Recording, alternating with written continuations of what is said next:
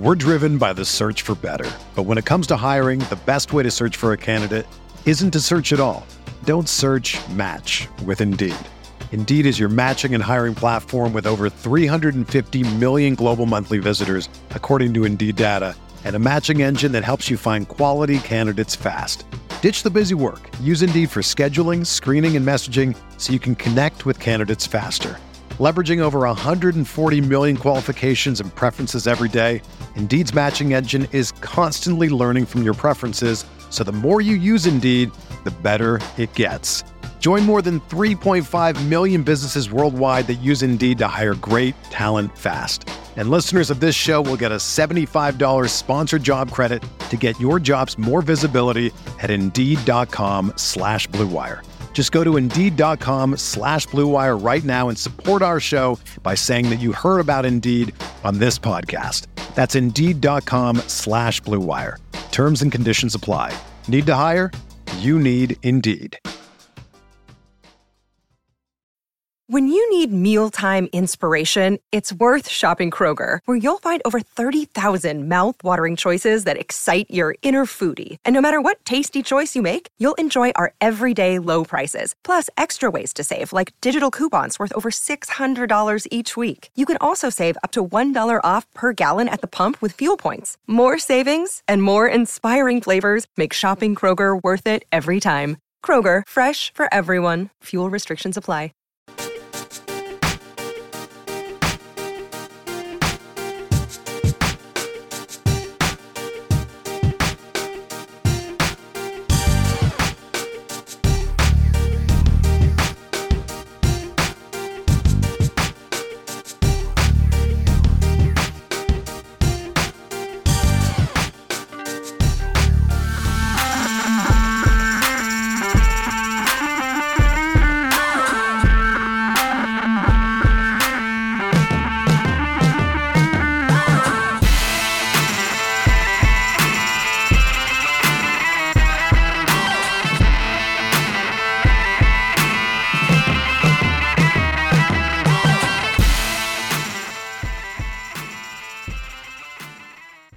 What's going on, everybody? Welcome to the week 12 show of the Pro Football Focus Fantasy Show here on Roto Grinders. Hopefully all of you had a wonderful Thanksgiving with family, food, friends, whatever else you partake in.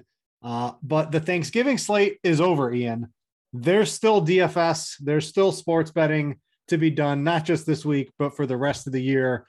How was your Thanksgiving, dude? And welcome to the Week 12 show. It was great. I hope yours was as well, Britt, and everyone else out there listening. But yeah, I'm excited to get onto a new slate that won't be ruined by Josh Reynolds within about 5 minutes of the entire day happening. So yeah, man, this will be a good one. It's, pretty not as many games as usual to break down, obviously with the 3 coming on Thursday, but I actually like the fact that we don't really have this just major shootout really sticking out. We got Buccaneers Colts, I believe, highest game total left in the week. And you kind of talk yourself into that one maybe being a lower scoring affair, depending on how the Buccaneers injuries shake out and if that run defense can slow down Jonathan Taylor. So a lot to talk about. Let's get after it, man. These major shootouts, they don't exist this year in the NFL. If we think you're right, what do we have last week? We had the Cowboys and the Chiefs, and what's that, 19-9? It's just like the shootouts have almost disappeared, which, I do that Millionaire Maker article. I'm going to have my last one of the regular season, I believe, next week. It's just it's a very different tournament landscape and what's been winning this year. So very, just always interesting. Yeah, the penalties are out of control. Yeah, Britt, sorry to cut you off, but I think you mentioned you haven't seen the winning lineups as many game stacks, right? Usually it's just actually been on one side. Yeah, that's definitely for sure. But let's jump into this week's show. A lot to cover. There's still 10 games. And as always, we like to start it out with your mismatch manifesto, a free article. If you guys are listening on the podcast feed and you ever want to check it out, you can't watch the show live or on YouTube on replay. You can get access to this for free over on Pro Football Focus. Ian, lots of information in here. Tell the people what it is. We get new viewers, users, listeners all the time here at Roto Grinders, and then let's jump into it. Pretty simple. I mean, when every time we talk about a mismatch in the NFL, it always comes down to, offense ranks X in this metric, defense ranks Y in that metric. So basically all I've done is I've tried to combine those, get us a one-way street where we don't have to constantly go back and forth. So I've done this with explosive plays, pressure, pace, yards before contact, pass yards per drop back, and EPA to try to get a good landscape of the slate. And then Britt and I, add the context that always matters and helps clarify things for DFS. So starting things off with some of the explosive pass play rates, we see Joe Burrow, Mac Jones, Tyrod, and Kirk Cousins really popping out as the top 4 quarterbacks this week. It's just kind of a matter of volume with all these guys. So we were talking before the show started just about how banged up that Minnesota defensive line is. I do wonder if maybe we could see Cousins be forced to kind of take on a larger load than normal if Jimmy G and company can keep up their end of the bargain over there. Some guys that aren't looking quite as good. Daniel Jones, who is now looking like he's going to be down Shepard and Kadarius Toney this week. That's not ideal. And Ryan Tannehill, who might be down freaking everybody with AJ Brown unable to practice all week. So, we got our best bets coming up, but like that Patriots 6.5 points against the Titans, it feels too high until you actually start looking at the Titans offense. And it's like, I don't know who he's going to be able to throw the ball to at this point. Sure doesn't look good on paper. Yeah, that was the exact thing I talked myself into when I went to the sports book earlier. And I'm like 6.5, I think it was even 7, but then you look into it and I expected all the Titans to be out. That we just got the practice report. They're starting an XFL team on offense this week outside of Ryan Tannehill, who himself has been pretty bad this year, mainly due to a lack of talent around him. So that Titans offense should really struggle this week. Let's scroll down in your article just a little bit more, and let's talk about some of the pace, because pace is one of the biggest things in fantasy football. It helps all the projections, gives you more snaps. If there's a slow game with certain players, maybe want to avoid them. If there's a fast game, maybe we want to use a couple of players from that game if it's going under the radar. What looks good and what looks bad in terms of pace this weekend.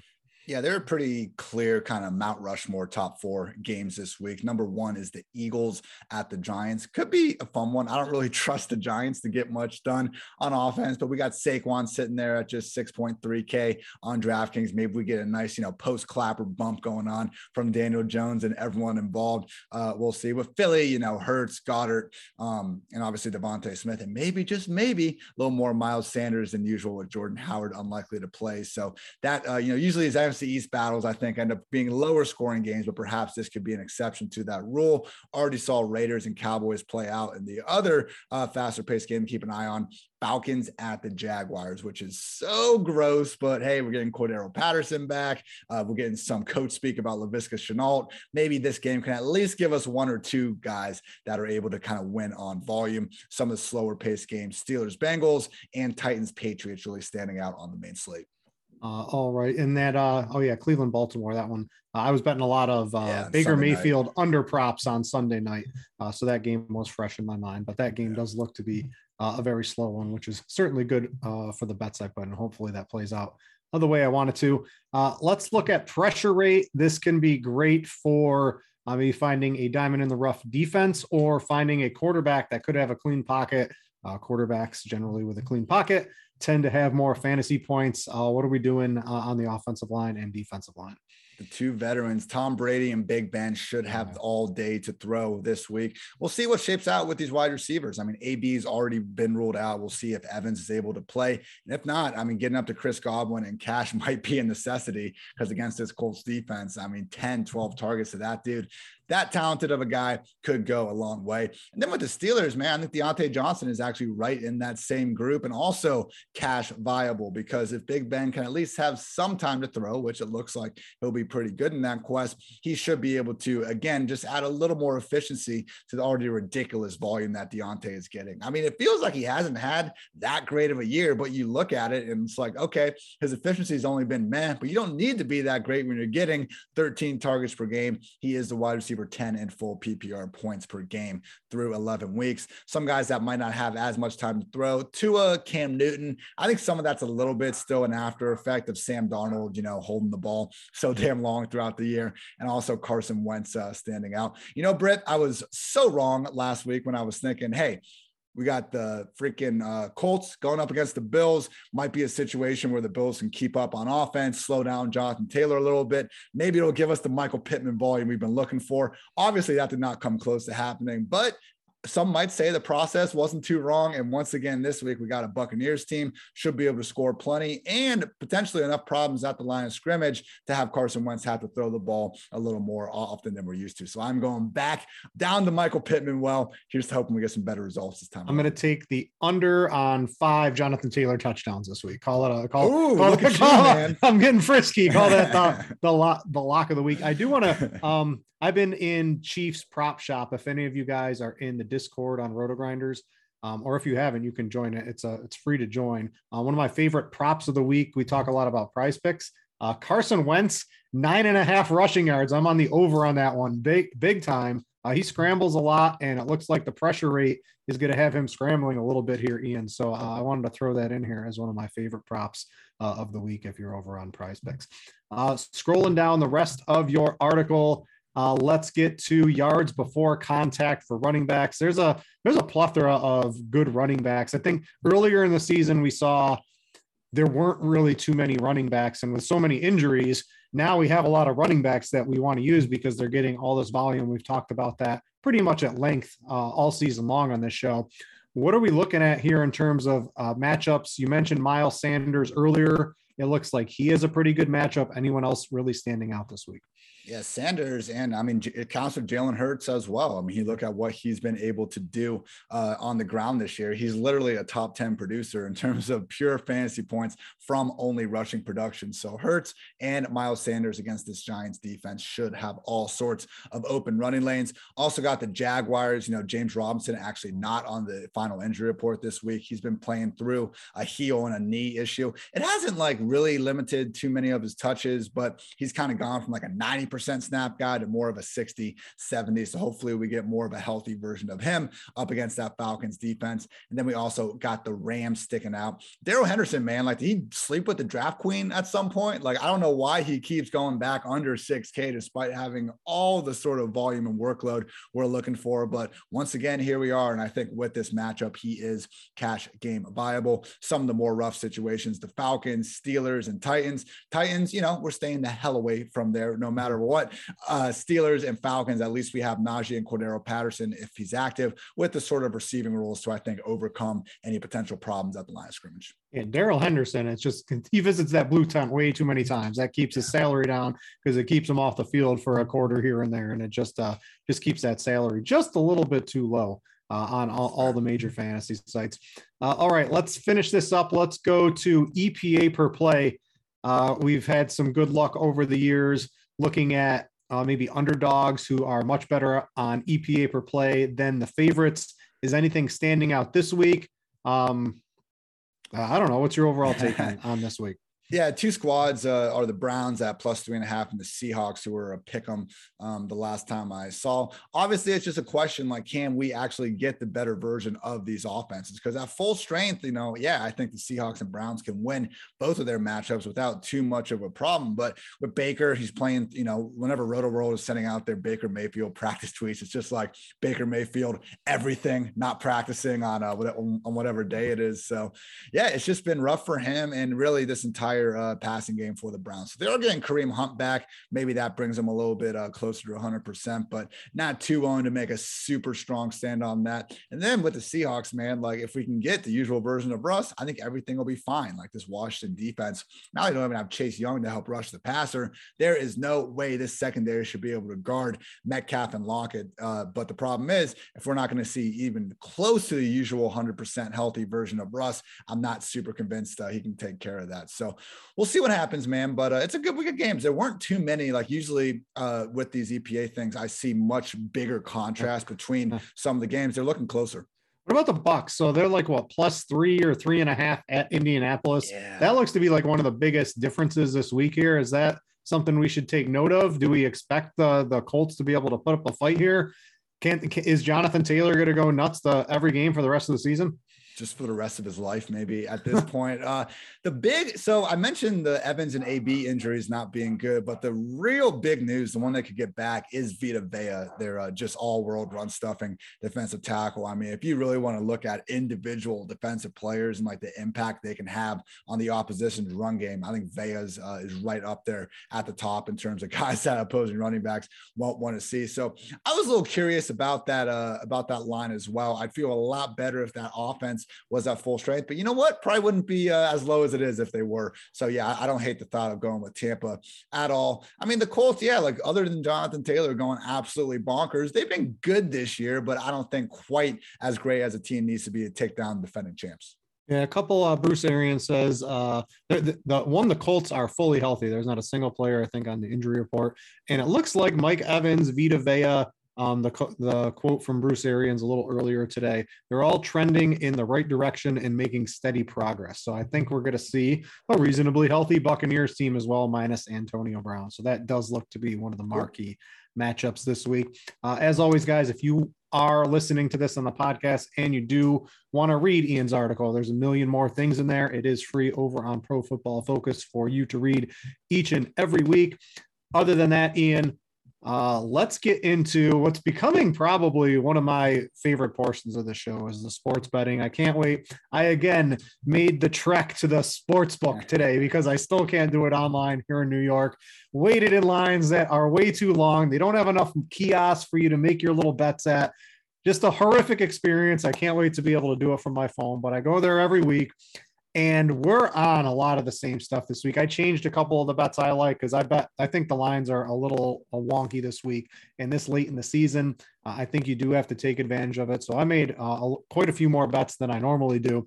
I'll let you start on a couple of the games I think we were both on. Why don't you start on Green Bay? They're like +1.5 or +2 against the Rams, and then Minnesota's +3 right now. I think those are two we were both on, but I'll let you talk about them. Yeah, with the Packers, I mean, you look at them throughout this year and you could argue they're the best team in the NFC. And yeah, we got Rodgers playing through the pain with his toe. He sure looked fine last week, dicing up that Vikings secondary. I mean, for him to go over 300, 3 tutties, really with ease, I'm not so sure that he won't be able to continue to keep on keeping on in this spot. Packers defense has really looked great all year long, despite not having Jair Alexander and Darius Smith. I know the Vikings had some success and I could see the Rams doing the same, but at the same time, this Rams offense has looked miserable in the 2 weeks before their bye. Stafford literally hasn't completed a pass thrown more than 20 yards downfield since week 8. So I don't think they really deserve to be a road favorite when you could argue that the Packers are the better overall team to begin with. So I'm happy to take them at home. I also like the Vikings +3 with the chance basically just to win the shootout against Jimmy G and company. Not having your entire defensive line, some would say that could be problematic, but it is just one of these things where I don't think the 49ers have necessarily done enough on offense or defense to be a favorite over a team like Minnesota, who I believe that stat still persists. Like they have led every single game this year by at least 7 points at one point or another. So really a huge win for them over Rodgers and company last week. I think that's a game we get used to seeing Cousins and company drop 9 times out of 10, but credit to them for getting the win. And yeah, I just think, again, based on them being the better overall team, I'm happy to take those 3 points. And then finally, Patriots -6.5. We did get word that AJ Brown is ruled out. And at this point, it's like, what can you even expect from Tannehill and company on offense against the league's single best scoring defense in New England? So maybe they shocked the world, but Mac Jones, even if I think the little bit of the mainstream media is just really going on and on about how great Mac Jones is, and he has been fine, even if that's a little bit overrated, I do think he has enough juice to score 20 plus against pretty much anyone, particularly the Titans. And if you can get over 20 points these days, I'm not so sure Tannehill and company have the firepower to keep up. Yeah, so I like the Vikings. I like the Patriots. What I've done is I always like the teasers. I've combined those into a teaser this week. You get like -120 odds at both, but you get the Vikings 6-point teaser to +9. The Pats go to -5 or -1 or -0.5 or -1, depending on your book. You combine those two. The Vikings haven't lost by more than 7 all season, and they basically played close games all year long and have beaten some really good teams along the way. So I like them quite a bit. And the thing is, they have the offensive firepower without question to match anything San Francisco can do. So even if they're up by if somehow San Francisco is up 2 touchdowns late and the Vikings have the ball, they can get that extra backdoor cover pretty easily. So I like that Vikings +9, and the Pats to win basically is what it comes down to on that teaser bet. And I think that's as close to a lock as you can get this week. The other ones I like is the Eagles are -3.5 against the Giants. So the Clapper, he's gone. You mentioned him, but also there's no Kadarius Toney. There's no Sterling Shepard. Saquon Barkley looks like he's just had too many injuries, I think, this year to really fully recover. Hasn't really done anything. They got completely embarrassed by the Buccaneers. And I think the Eagles, they have found their identity. It's run Jalen Hurts.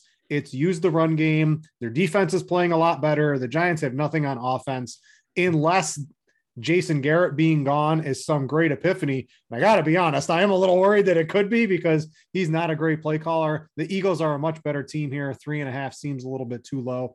I like them quite a bit. And the other team I think that Vegas has just wrong is the Chargers are just a better team everywhere on the field than the Broncos are. And they're just 2.5 point favorites. I know they're going into Denver, but you just look at it, right?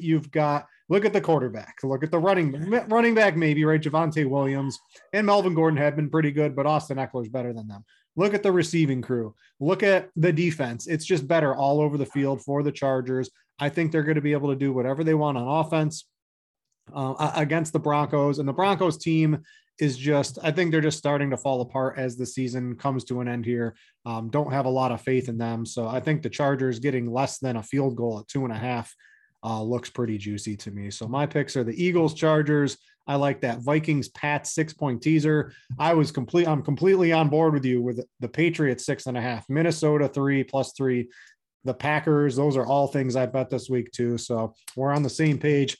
Hopefully we can get on the same page at the end of the week as well with some big wins there. All right, let's get to, I guess we can talk some DFS, but before I do get to all of that, I need to tell you guys about Jock Market. Stop throwing your money away. It's time to check out Jock Market, the app where daily fantasy becomes a stock exchange. You can buy and sell shares of players in real time for real money. And if you download it now, you get a 100% deposit match up to $50 using promo code Grinders. So you put 50 on, they give you 50. It's available instantly, right? So now you have $100 in your account. So get this. If you are a first-time player on Jock Market using this first $100, they have what's called the first market guarantee up to $100. So if you lose that $100 in your first time playing on Jock Market, they will refund you that $100. So it's basically a risk-free shot to check out Jock Market. I've tried it out personally. It's fun. You can do it maybe an hour or two before the lock. You bid on players in real time during the game. You can buy and sell shares. It's a fun little game. Check it out over on Jock Market. All right, let's get to DFS this week, Ian. And you mentioned this at the beginning of the show. We don't have that Kansas City Dallas game.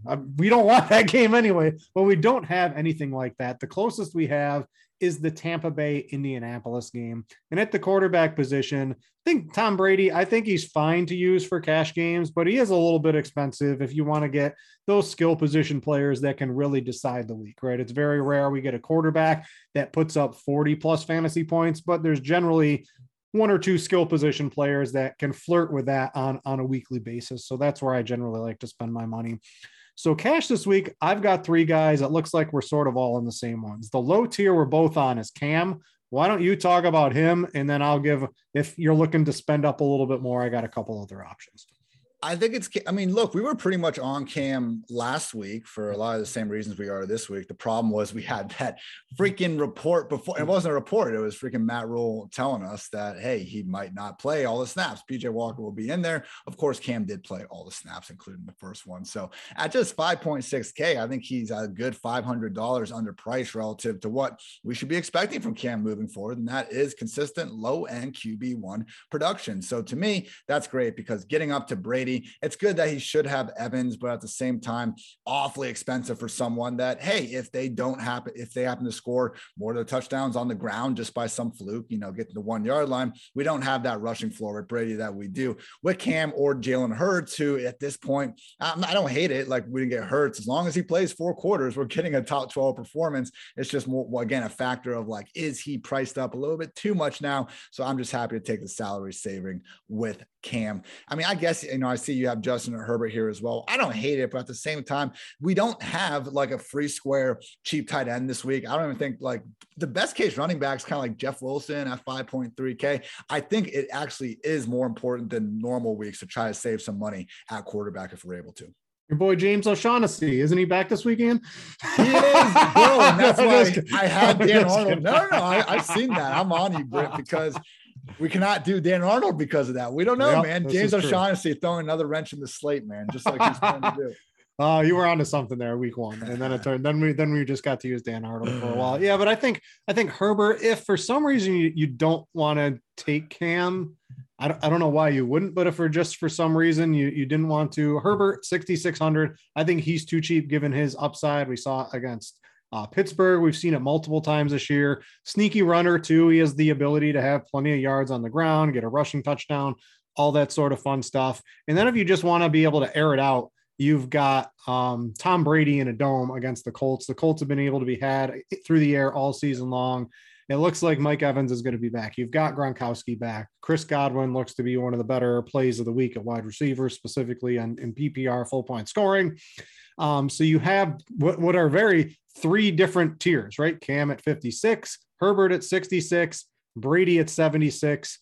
Those are probably the 3 quarterbacks I like for cash games. And of course, you can mix all of them in tournaments.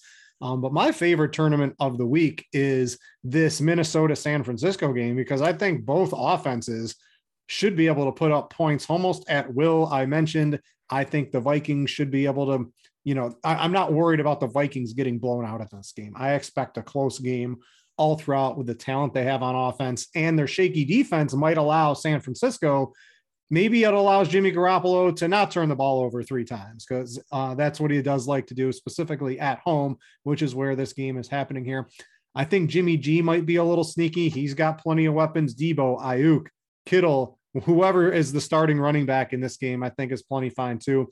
So this is the game I'm looking at as the sneaky tournament shootout of the week. The Vikings have done it multiple times this season. The 49ers have enough firepower, and I think both those quarterbacks will end up with low ownership.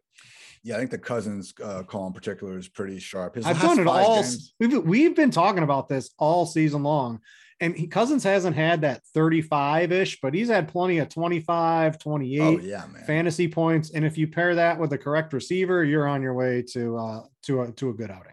He's been 6th or better on the week in 4 of his last 5 games. Yeah. Like the days of Minnesota running this offense where Dalvin's just only, Dalvin's eating and like no one else, like those are over. They're letting Kirk cook a little bit, and the defense, really them like taking a big step back is what's allowing everyone to be able to put up some big numbers. Yeah. What else are you looking at in tournaments this week at the quarterback position? I think a fun one, because like Cam should be, relatively chalky at quarterback. I know it's usually pretty flat, so it's not something to worry about. But if you just want to go 100 cheaper to Tua, it's a unique roster build, I think, for some of these tournaments. You can get Tua, Waddle, and Mike Gesicki, which is a concentrated top 2 targets for him. You can get all those guys for under $6K, and that will really allow you to get up at the position. I mean, we'll talk more as we get to running back and wide receiver, but there's so much value between that like 5K to kind of low 6K range. I think a lot of people are going to be making lineups just more filled with the min price type guys. So anytime you're able to really go against the grain in terms of just your lineup construction, I think it's a good idea. And this week, again, just making sure that your core is cheap enough to go get some really high price ballers at running back or receiver could make a lot of sense. So Tua and those guys, pretty easy to bring it back with McCaffrey, maybe even a DJ Moore. And then finally, I think in this Cincinnati game, Joe Burrow and company, like it only took him 18 pass attempts to throw 3 touchdowns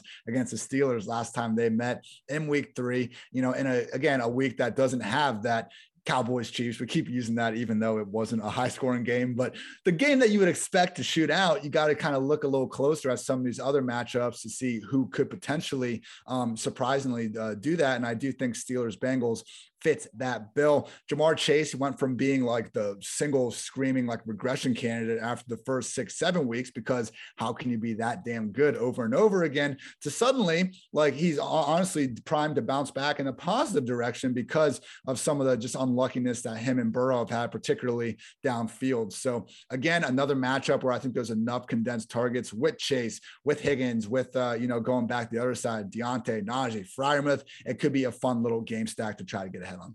Yeah, I like that one. Chase, we'll get to that in a little bit, but I love Chase for tournaments this week. I don't think a lot of people will be going to him. Before we get to running backs, I want to thank all of you who watch this live. We do this Friday at 3 p.m. here on Roto-Grinders on the YouTube. If you are watching this live and you like the show, you like Ian's article, you like the choice of clothing I wear, or Ian's headphones hanging off of his head, or mine, please click the like and subscribe on YouTube. And if you are watching this live, and sometimes you do have trouble, right? 3 o'clock on Friday can be a little hard to get to live. We do offer this available for free, downloaded right to your phone on the Roto-Grinders podcast feed. So please check that out as well. All right, let's get to running back for cash. And we've got this convoluted quote from Matt LaFleur about Aaron Jones here. So this is a 425 game. We need to pray to the Schefter gods. Who's the Fox Sports guy? The Jay Glazer gods, right? Yeah. We need one of these guys to give us the definitive Saturday night, overnight, or early Sunday morning. What on earth is going to happen with Aaron Jones? So what basically happened is LaFleur came out and said, if the guy is medically cleared by our team, they're going to be full go. And I think Aaron Jones did practice today. He's practiced all week. Yeah. He's practiced all week. But then he also said, we're cognizant that we have a bye week next week and we're going to be careful. So I don't know what any of this means right now. What it does mean to me, I think at the moment, Ian, is that if Aaron Jones is out, I'm playing AJ Dillon on my cash teams. And if Aaron Jones is in, even in any form, I think we got to take a step back on Dillon. It's just tough. We like doing the show on Fridays because we get some of the news. We just don't have the full puzzle here. So this is going to be a big point that's going to shape pretty much all the teams around the industry this weekend. Yeah. And if not, I mean, I just think it's pretty easy to tell this week, like where all the heavy majority of these cash game running backs are coming from. If you can get up to McCaffrey at 9K, like, okay, lock him in. You can stack him with Cam Newton and not really think twice about it, because they're both just so unique in the way they go about picking up their fantasy points. But otherwise, man, we got another one to worry about is Elijah Mitchell, if he's going to play, because if not, we got Jeff Wilson going up against a Vikings defense that, again, is down their entire starting defensive line, usually doesn't care really too much about stopping the run as it is. And I know he busted last week, but come on, for him to get 20 touches and be a better ball from Jimmy G at the goal line away from meeting value, I'm down to go back to that. Well, we also got to look at Ramondre Stevenson, who was a midweek addition in the injury report. I think Damian Harris as a home favorite against the Titans would be in play without him. Obviously AJ Dillon without Aaron Jones. And then also we got Henderson at 5.8K and even Saquon and James Robinson at 6.3 and 6.2. So that $1,000 stretch from Wilson up to Saquon, again, like I'm good with almost 5 running backs from there, depending on how some of these injuries shake out. We just got to kind of wait and see what happens. So I want to you mentioned Elijah Mitchell. This just crossed still in a blue no contact jersey on Friday, but he appeared to be doing more with his right hand than he did earlier in the week. I don't know. You're in a no contact jersey on Friday. You gonna play on Sunday, Ian? Probably not, man. Apparently he's not even holding the ball like in his right hand. He's going lefty only. You got Debo, you got Jeff. It's unfortunate, man. But yeah, I would guess right now that Mitchell will not be playing. Yeah, we'll have to see what that does here. You mentioned James Robinson, so he's off the injury report, which he was dealing with some foot injuries. And if he's like, instead of playing 50 or 60% of the snaps as he's been hurt, they lost Swagnew too. He's gone. So there's more running back snaps. I know they want to get LaVisca involved. I'll believe that when I see it, exactly. not when I hear it from the Jaguars, because we've seen him sort of take a back seat. But if Robinson gets his snaps back up, he's home against Atlanta, which is the nuttiest matchup basically you can have. Atlanta's allowed the third most fantasy points in a game. so far this year to running backs. I looked at the PFF team grades. They're 22nd. That's not good. And in the last 4 weeks, they're allowing 30 plus fantasy points a game to running backs. And if Robinson can command a bigger snap share than he has over the past couple of weeks and gets all the touches, and the Jaguars are able to keep this game close, if he gets those 20-ish touches, I mean, he's going to smash against the Falcons. There's absolutely no doubt about it. So I like him quite a bit. And then you've got all those other guys in that tier that you mentioned. We just got to see how the injury news breaks out. So you will have to watch some of the shows later this week on Roto Grinders. You will have to look at Lineup HQ. And if you have Derek Hardy's blitz projection system, see where it all shakes out as the week progresses. And hopefully we get some more news before Sunday morning, because what I really like, when I wake up on Sunday morning at like 7:30, literally the first thing I do in bed, I type Schefter on Twitter and I see who's in and who's out. And I like when I have all that news. I'm hoping we have it by the time Sunday morning comes around this week. Britt, so if we get, let's say Jones or Mitchell are out, so we can get one of Dillon or Wilson. We got Robinson, we got Henderson. Like, do you feel the need to get all the way up to McCaffrey now that we have like a good I don't think so. Cheaper? I think McCaffrey certainly projects as the highest. Like he projects as an amazing play for sure at 9,000, but I think his ownership is going to be relatively low if all the injuries fall the right way for the backup running backs for sure. If Aaron Jones is in, if Elijah Mitchell plays, if a couple other things, let's say James Robinson, hey, off the injury report, but I'm still hurt, right? If things like that happen, McCaffrey's going to shoot up the ownership projections. But I think that the Myles Gaskin 5,600 to Saquon Barkley tier is just full of players that I think are going to end up being highly owned this week. What about Gaskin? Can we play him against Carolina? I'd rather not. Well, have you seen him this whole year, man? He only balls out on odd number weeks. So if you just want to go, we're back on that stat. All right.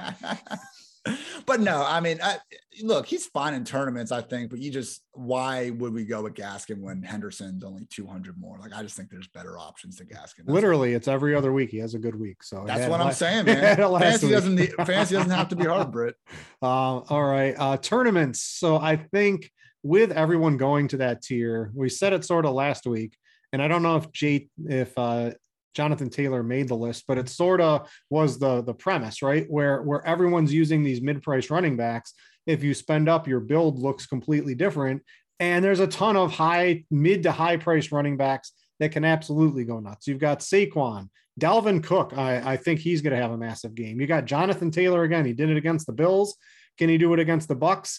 And even though he had 5 touchdowns, no one's going to be using him this week because that's just how DFS is in terms of salary. When the salary goes up that high and there's so many cheaper running backs, they don't really get used. So he looks good. You can use any of those guys instead of CMC. You can use Najee Harris instead of CMC.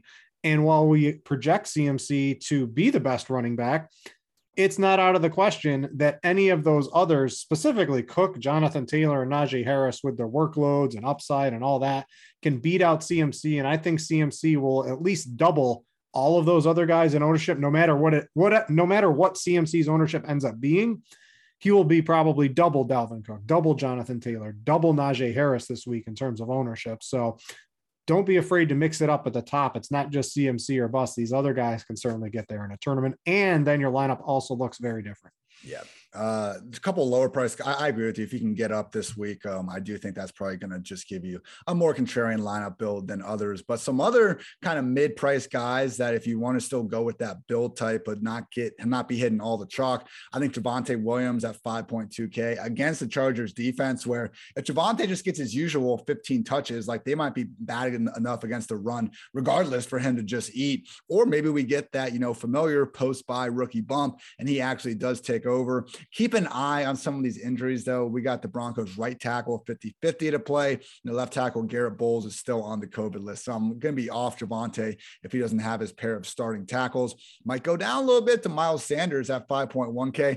98 touches without a touchdown this year, Britt. That is the most in the NFL by far. No Jordan Howard. I mean, okay, maybe they keep annoyingly keeping Boston Scott involved. They activate Kenny Gainwell and all that. But Jalen Hurts can't score 3 rushing touchdowns every every single week. At some point, it is going to go back to Miles Sanders. And as we saw with some of our yards before contact stuff, this could be the week where he does finally be able to bust a big one or two, thanks to that advantage at the line of scrimmage. And then finally, Leonard Fournette, who just continues to have one of the most fantasy-friendly roles in all of football. Like, he is a top 5 running back in terms of expected points. He's got the 4th most targets among all running backs. I mean, going back to all the offseason stuff about wondering like how much Giovanni Bernard was going to take away, the answer, not much. And now Rojo is completely uninvolved as well. So again, just trying to zag a little bit off people maybe really getting into more the Tampa Bay passing game or looking at the running back on the other side of the field. Don't forget about Lombardi Lenny and that 2 touchdown upside he has each and every week.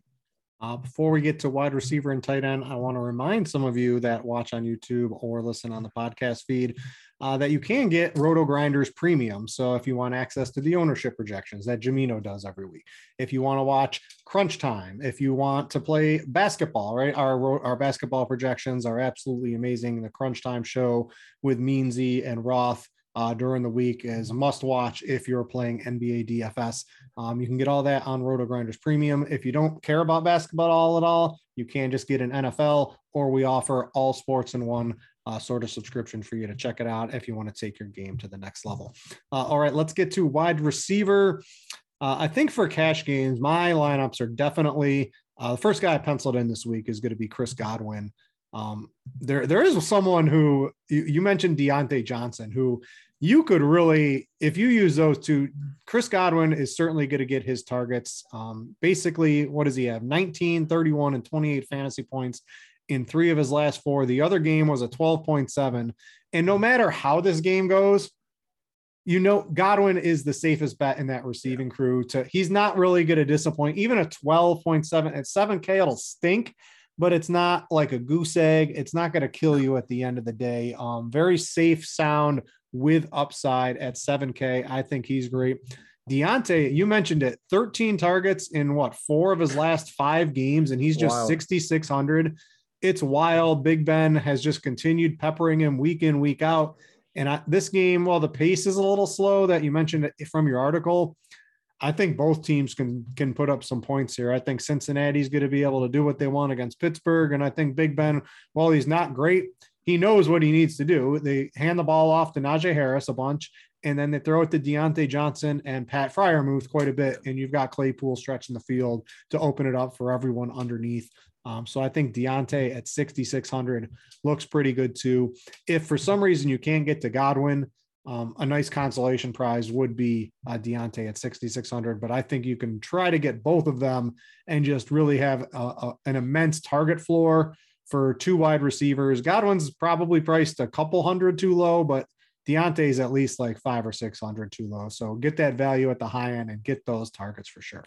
That's why I've kind of soured on really paying up for McCaffrey, because it's really hard to get up at wide receiver than if you're devoting that much to CMC. And I think I would rather pay up for Godwin and Deontay versus at running back. I think there's more than enough value from that. Again, 5.3 to 6.3 range to not have to go all the way up to CMC. So yeah, if you can get Godwin and Deontay, absolutely sign me up. And then from there, we also have some mid 5K guys to feel pretty good about as well. Brandon Ayuk officially out of the doghouse. Absolutely love to see that. He might catch the Patrick Peterson shadow, but I think in the year 2021, that warrants an upgrade. They brought him back from IR last week and said, go guard Devontae Adams. And he did okay enough when they were one-on-one. But that's the other thing about these shadow matchups and why we shouldn't worry about them too much, because Devontae still scored 2 touchdowns in the slot because they don't move Peterson into the slot. So we can get Ayuk versus Mackenzie Alexander whenever we want. So I think he's fine there. Jerry Jeudy at 5.5K. We've seen now in the 4 starts with Jeudy and Teddy. I mean, they're just feeding him the ball way more than Patrick or Sutton. So I'm fine with that. And then also Michael Pittman at 5.6K. So among that group, I would probably feel the safest about Jeudy. And then it's kind of like a draw between Ayuk and Pittman. I'll give Ayuk the slight advantage. But yeah, more than anything, if you can get up to Deontay and Godwin, absolutely. Because I don't see many ways where either guy is finishing with fewer than 10 targets. Yeah, Pittman has sort of disappeared in the Jonathan Taylor, run he's had the last couple of games. I don't know. I don't know if that's going to continue this week. So I think Pittman should really see his target shoot up to 56. He might be a better tournament play though. Like that's the only reason I'm kind of hesitant. I might like Ayuk, especially if Elijah Mitchell's out, because Debo turns into a running back and Ayuk's basically the default number one wide receiver. We've seen that happen. And I think that should continue. And with him being out of the doghouse against Minnesota, they're down their whole defensive line. They're down who they lose in the secondary a week or two ago. They just got Peterson back, but they all suck, man. Like the best corner is Peterson. He's like 66th in PFF cover grade. So I think if we got backups out there, that's even better. Yeah, Ayuk's got 7 or more targets in 3 of his last 4. So really solidifying his role. And I don't know. I don't think this isn't a Kittle matchup for me. It's more Debo and Ayuk. So I like Ayuk, and then Pittman sure tournament, but I think you can even be rewarded with him in cash games. And that there are a couple fringy fourth, sub $5,000 plays, but they're not really there this week. So I don't see myself doing an Odell Beckham at 5,000, a Van Jefferson at 4,900, Corey Davis at 4,800. Visca's maybe the one, but I don't know. I don't know if I can't do it. If LaVisca has the big game, I'm certainly not going to be the one playing him on my cash team. I'm going to need to see it for a week or maybe even 2 before, and his salary is going to go. I'm going to miss the LaVisca hype train, when that happens for my cash teams. I'm okay with that because that 5 to 6K tier is so good. And then that mid 6 between Deontay and Godwin, so good. I think that's where I'm going to be spending this week. Yeah, hey, we'll go James Robinson. I'm fine with James Robinson. Let's not get carried away in this Jaguars offense. Yeah, that's why Cam looks really good at that $5,600 price tag, because it helps you get everything else. All right, tournaments for wide receiver. A couple guys I was looking at. By far, the number one leverage spot of the week is going to be Mike Evans over Chris Godwin. Yeah. I think Evans is going to play. I don't know if he's completely off the injury report, but I believe he returned to practice on Friday.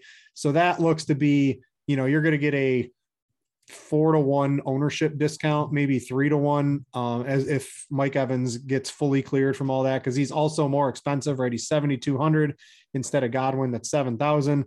Everyone's just going to play Godwin instead of Evans. Extreme leverage there while getting the same game. That makes a lot of sense. And then I mentioned I like Jamar Chase. You gave all the reasons earlier. He's just run really bad on those deep balls.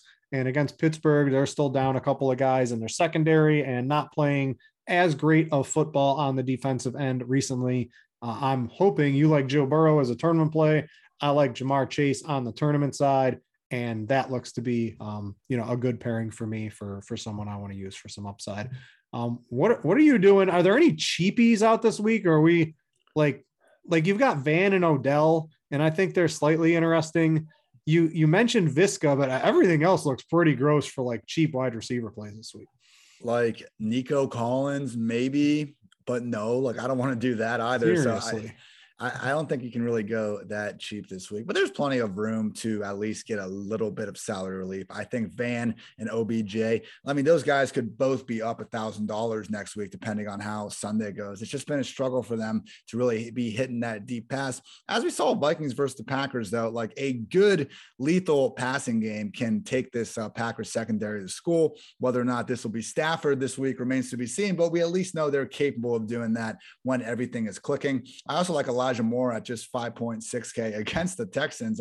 It does look like Corey Davis is going to be out there. I know we got Zach Wilson back, but the big thing for Elijah, he's been producing now for a good 4 or 5 weeks, but a lot of that was tough to feel good about. It was coming at garbage time, and he wasn't even playing ahead of Crowder. That did change last week. He started for the first time since like week 3, and he actually did finally work ahead of Crowder in snaps. Imagine that, using the guy you drafted at 34th overall over the guy you forced to take a pay cut to even stay on the team in the summer. So good to see there. I do think Visca is more of a trap. Real quick though, I think another good leverage opportunity. You mentioned Evans off of Godwin, which I 100% agree with. How about Claypool off of Deontay Johnson? I know we got the report that like he's got bad turf toe, he's not feeling good. He's not in the injury report though, and he's been playing through it. So like this isn't an injury that is new that we need to wonder like, oh, how's he going to be producing through it? He's been playing with it, and it sucks that he's not 100%. But at the same time, I think a lot of guys in the NFL are never close to 100%. And, credit to Claypool for just being truthful about it. So I do think Chidobe Awuzie will be shadowing Deontay, which means Eli Apple is on Claypool. And I do think that's one of the more matchups that we can feel especially good about in terms of how those shadow dates go. So consider pivoting off Deontay to Claypool in tournaments, also Elijah Moore and those Rams complementary options. The number one player of the year, Cooper Kupp, fantasy MVP. We didn't even talk about him. He's 9,600. Seems like if he's going to go under the ownership radar, maybe we just want to use him and get our 45 DraftKings points. Man, he's got 7 catches or more and 90 yards in all but one game this year. Like, the floor is the freaking roof for that guy. I don't hate that call at all. All right, let's get to tight end. And you mentioned we always like that $2,500 to $3,500 tier at tight end, and it looks pretty gross this week for anyone that you might want to use. So we're spending a little more than we want to, but I don't think we have to spend up to the Kittles or the Kyle Pittses, because there's I'm eyeing Dallas Goedert, he's 4,800, and I'm eyeing Rob Gronkowski, who is 4,400. And then we're getting the Pat Freiermuth at 4,300. Between those three in cash games, I think that's where I'm going to be looking.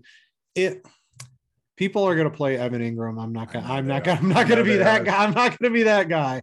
I'm going to spend up, and I'm eyeing Gronkowski pretty hard here. Indianapolis has been not great against tight ends all year. He comes back and has a monster game. I think we can expect him to be, if Evans is at all, right, not 100%, who's going to be the end zone target here for Tom Brady? It's going to be Rob Gronkowski. Don't forget to start the season. He had back-to-back 2 touchdown games.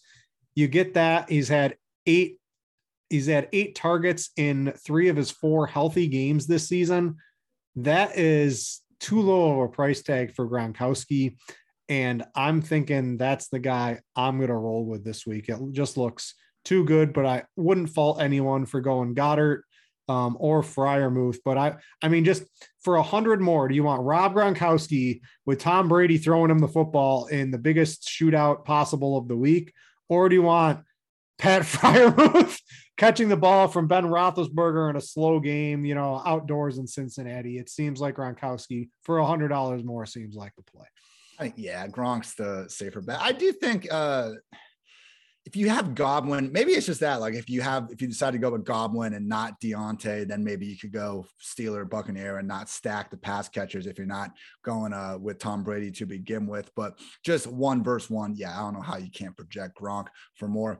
The case for Evan Ingram is that we have Shepard still out, Kadarius Toney is doubtful, and Kyle Rudolph is doubtful. So Darius Slay is going to be in there, probably taking away Kenny Golladay. I mean, if Ingram can't get it done in this spot, it is never going to happen. But with that said, I'm doing everything in my power to find those extra $600 and just get up to Gronk. Is the cheap, like, for tournaments, there's not like a cheap tight end we can use. The only one that I could talk about for more than 10 seconds as maybe someone to go get is Pharaoh Brown for the Texans. They've been utilizing 3 or 4 tight ends almost every week all year until last week. Jordan Akins, usually their starter, was a healthy scratch, and they gave Pharaoh Brown this 80% plus role. So he is the type of sub 3K tight end we want to shy away from, because I don't think they're necessarily a good enough receiver to make it work. But if you want a sub 3K guy that you at least know is going to be on the field, maybe he catches a red zone touchdown, maybe, just maybe Pharaoh Brown is your guy. But if you tell anyone that I really touted him, I'll call you a liar. I'll throw you a Donald Parham red zone touchdown. How about there that at 2,700? What are we? I just see the ownership getting pretty congregated this week around Goddard, Gronkowski, Freiermuth, Ingram. Probably can you make a case for Kittle or Pitts, Gesicki for sure? But the high end Pitts, like he's really disappointed the past couple of weeks. Is 6,100 seems like a lot to spend for him. Kittle would probably be the guy, but I'm definitely on Ayuk and maybe Debo. I do like Jimmy G, so I could understand that in a tournament. I don't know. It's just not a week. We don't have the Darren Waller. We don't have the Travis Kelce. We don't have the Mark Andrews. I think the mid tier is probably where I'm going to live mostly. Gesicki, though, I think would be the guy to get to in tournaments. Again, he's their number 2 receiver that they happen to call a tight end, and that's just pretty rare to see at just 5.3K. Also, if you want to go, I can't do it. I wanted to go Dan Arnold at 4K coming off the week where he goose egged and everything. Your boy's back. James O'Shaughnessy, my guy, as everyone knows, can't say James O'Shaughnessy without mentioning Ian Hartitz. But yeah, just too much uncertainty going on there if Arnold will continue to have the full-time role. So yeah, with Pitts, man, he has 1 touchdown all year, and it was when the Jets decided to guard him with a freaking defensive lineman near the goal line. So at that point, like only 300 less than George Kittle, I'd rather just give up the Kittle if you want to really spend up at the position. All right, give a couple defenses, and then we'll wrap this up here, Ian.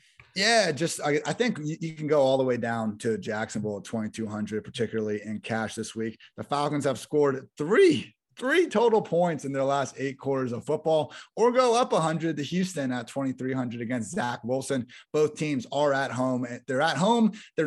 They at least Jacksonville has a redeeming pass rush. You can't say the same about Houston as much. And they're facing offenses that, again, are not good by any stretch of the imagination. So really, if we can just check 2 of those boxes, you should be feeling pretty good about your cheap D. Just some quick stacks with the running back and the defense, I think, make a little bit of sense. Austin Eckler and the Chargers going up against Teddy and company. Miles Sanders and or Jalen Hurts going up against Daniel Jones. We know he's prone to a couple back-breaking fumbles per game, it seems like. Mix in the Bengals against Big Ben, AJ Dillon and the Packers, doing their thing. And also Ty Johnson, who we actually didn't bring up, benefiting from Michael Carter not playing this week, doing that Ty Johnson with the Jets against Houston. No, it doesn't sound all that good when you say it out loud, but at the same time, weirder things have happened in tournament land. That's what we're trying to do out here. All right. I think that's going to do it for the Week 12 edition of the Pro Football Focus Show. As always, great doing this with you, Ian. You can go check out all of his work over at PFF. And again, if you want to read through his article in much more in-depth than we go over on the show, you can do that for free over at Pro Football Focus.